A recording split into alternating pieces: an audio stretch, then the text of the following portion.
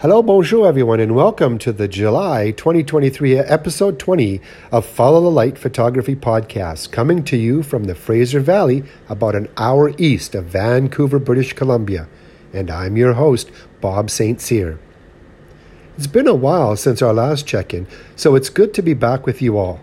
As usual, I will be posting select images on the Facebook page that correspond to this podcast. Well, here we go. My 2 bits worth. Infrared photography. At the very start here, I want to point out that these are results from my own experiences and others may have different results, so I make no claims or promises towards anyone else's outcomes. My introduction to black and white infrared photography began in the early 2000s, even though I knew of it much sooner. It was whilst I was a member of the Professional Photographers of Canada, the BC region, or the PPOBC for short. I had noticed that the PPOBC newsletter contained the BC President's photo, and each issue, a different member photographer was credited with the portrait image. This is something I decided to participate in to try and build some awareness of my work amongst the membership. Thankfully, the President agreed to allow me to make his portrait for the provincial newsletter.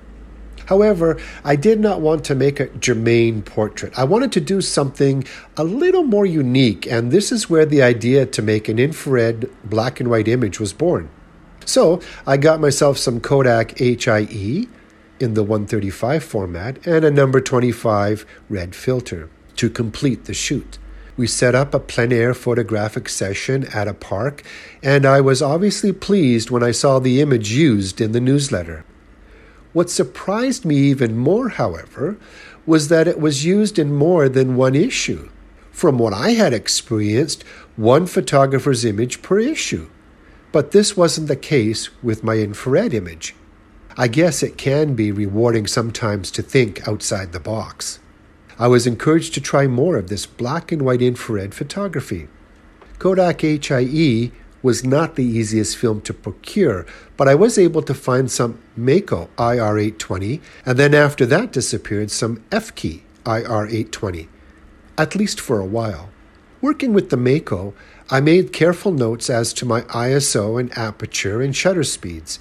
With IR film, as with many things in photography, I find the more things I can keep consistent or constant, the easier it is to do something and the better my chances for success.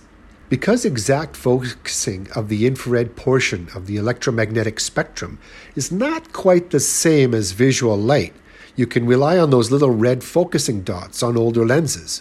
But if the lens does not have the mark, I focus and rely on my long depth of field setting, which is why when working with infrared film, I usually set the aperture to f22 or 16 and leave it there.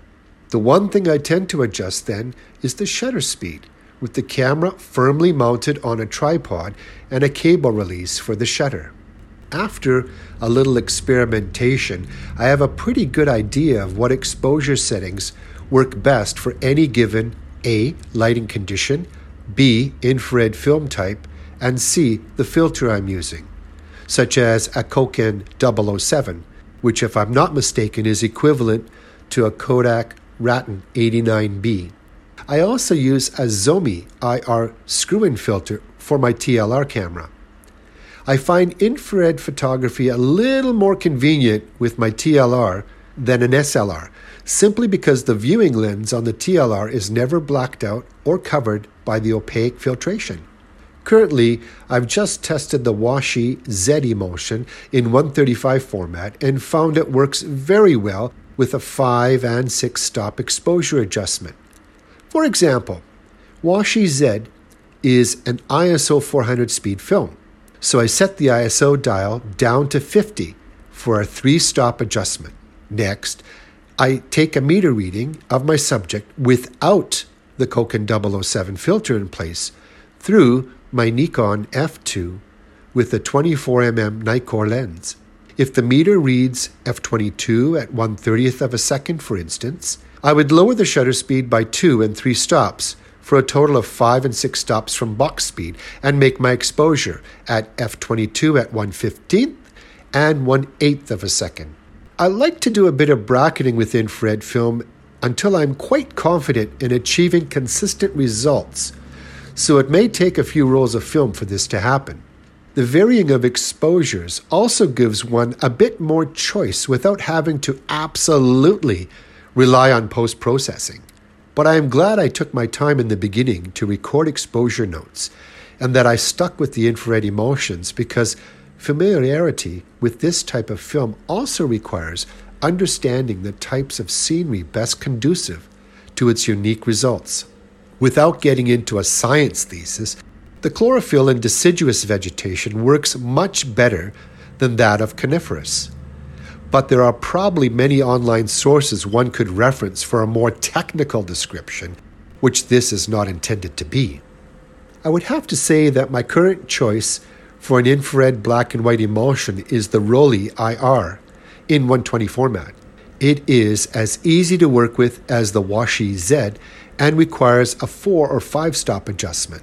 I process the film as I would any other with the specific times of the given film, and again follow a consistently developed film processing routine.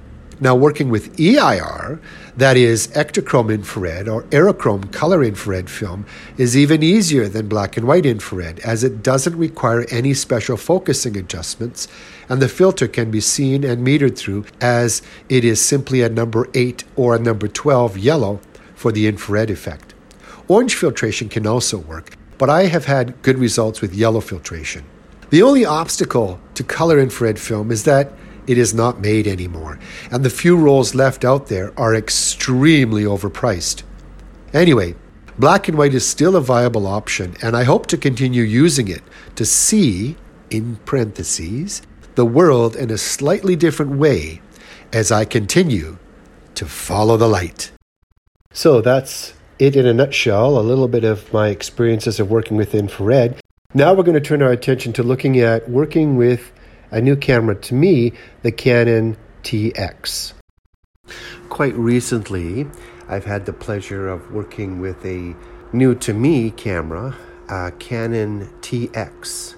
And from what I've been able to learn, it was produced by Canon between 1975 and 1979, and it was a a lower version of the Canon FTB, I guess is how some people look at it.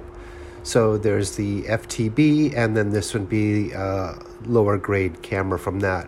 What I like about the TX is its simplicity. It does take a battery in the side, but that's only to run a light meter. And I love the light meter in the TX, which reminds me, I think it's very similar to the one in the FTB.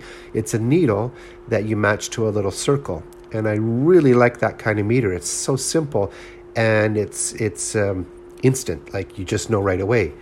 Diodes are nice, readouts are nice, but I still think that having that needle in the little circle is one of the best forms of presenting a light meter in an SLR camera. So I went out to the Hayward Reservoir Trail the other day. That would be Canada Day, the 1st of July, and had a wonderful time. Out there it was somewhat overcast, but the sun would come out a bit once in a while, and because I was in forest, it remained fairly cool for me while I was doing that, whereas it would be very, very hot otherwise. So I enjoyed that very much that morning, getting out with the TX, and I had Ilford FP4, that's just FP4, expiration date, process before date of 1980, so it was an older vintage, and I wanted to finish up the roll. And then I also brought along the Mamiya C330 Professional S camera as well to see if there was anything worth making a medium format image with that. I like to roll that way. I like to go out with my large format or my medium format as my primary camera gear, and then I might carry a 35 with me. Now, since I'm also working on a frugal film project for 2023 here, the TX was the camera to use because it didn't cost me anything, so it fit the frugal aspect quite well. So out with that and capturing some pictures from nature And again, I just love being out. I'm glad that I have access to, the wilderness, not too far from the city here.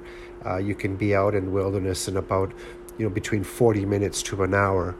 So I really like that aspect. And now that summer's into full swing, I'm looking forward to hopefully getting out more, revisiting sites and seeing if there's anything new I can reinterpret in those sites. And I think that's the nice thing about being able to return to a site over and over again, is that through the different seasons, you get to see how the landscape changes. And I really think that's an important thing. I first realized that, the advantage of that, when I visited the area around Mount Fuji in Japan. And I was only there for a very short time, almost like a snapshot. I had to take what I could get, right? I couldn't predict the weather. I couldn't make the weather be the way I wanted it to be because I was only going to be there for a short time. I had to take what I could get. And that's the downside of not being able to spend a good chunk of time in an area where you want to make some photographs. And Mount Fuji is one of those that I'd really like to make some photographs. So I did the best I could with what I had at the time and with the time that I had to be there. Now, of course, you can look at postcards, you can look online, and you can find just fabulous images of Mount Fuji, especially in the spring when you see the sakura in the midground or in the foreground, and then in the background is Mount Fuji without being obscured from clouds. The one shot that I remember taking was from the Shinkansen. There was a bit of cloud on the very top, so I was hoping to capture it without any cloud. And I try to do the same thing when I'm out photographing in Jasper National Park here in Canada, where I'm trying to capture Mount Robson without any clouds obscuring the mountain at all. And that as well is challenging when you don't have a lot of time to visit a site, but you want to get certain images, and it's really, really challenging. So we take what we can get, and at least we have some record, and we made an attempt. And it's always nice if you have another opportunity to return to a site and try it again. So that's the one thing I enjoy about this area here in the Lower Mainland near Vancouver, British Columbia here in Canada, is that there is an opportunity to revisit sites throughout different seasons, different times of the year. And I find that really has enriched my portfolio of specific scenes that I want. For example, La Carouette, or if I want to capture Brattleville Falls, these kind of subjects, I have the luxury, if you will, of being able to visit them more often because I live in the vicinity, I live nearby. Our challenge is when we're visiting places, how to capture an image that we'll be happy with. And perhaps it's to go without the expectations from the images you've seen on postcards or on internet postings. Perhaps it's to go without those expectations and just take it for what it is. At that time, at that place where you were with your gear and your film, and that's the image you captured. And it's going to be different than, say, the photographers who have the opportunity to be there more often. So in that respect, each image is going to be different. Each photographer is going to be different. And who knows, your image, it's not the postcard image that we all expect or we've all seen many, many times, but it's unique because it's your image made by you at a specific place at a specific time. And so I think there's something to be said for that, always looking for that Ansel Adam moment, so to speak. So capturing images that reflect what we're doing at a specific time and place, I think are just as important, and perhaps even rarer, because they're not the postcard images, they're not the poster images. So that makes them perhaps even more valuable because they're so rare. So maybe there's an argument to be made for that as well. Anyway, I've rambled on long enough. And I hope you guys have a great month and forward. Just take care, everyone. Thanks for listening. Bye-bye for now.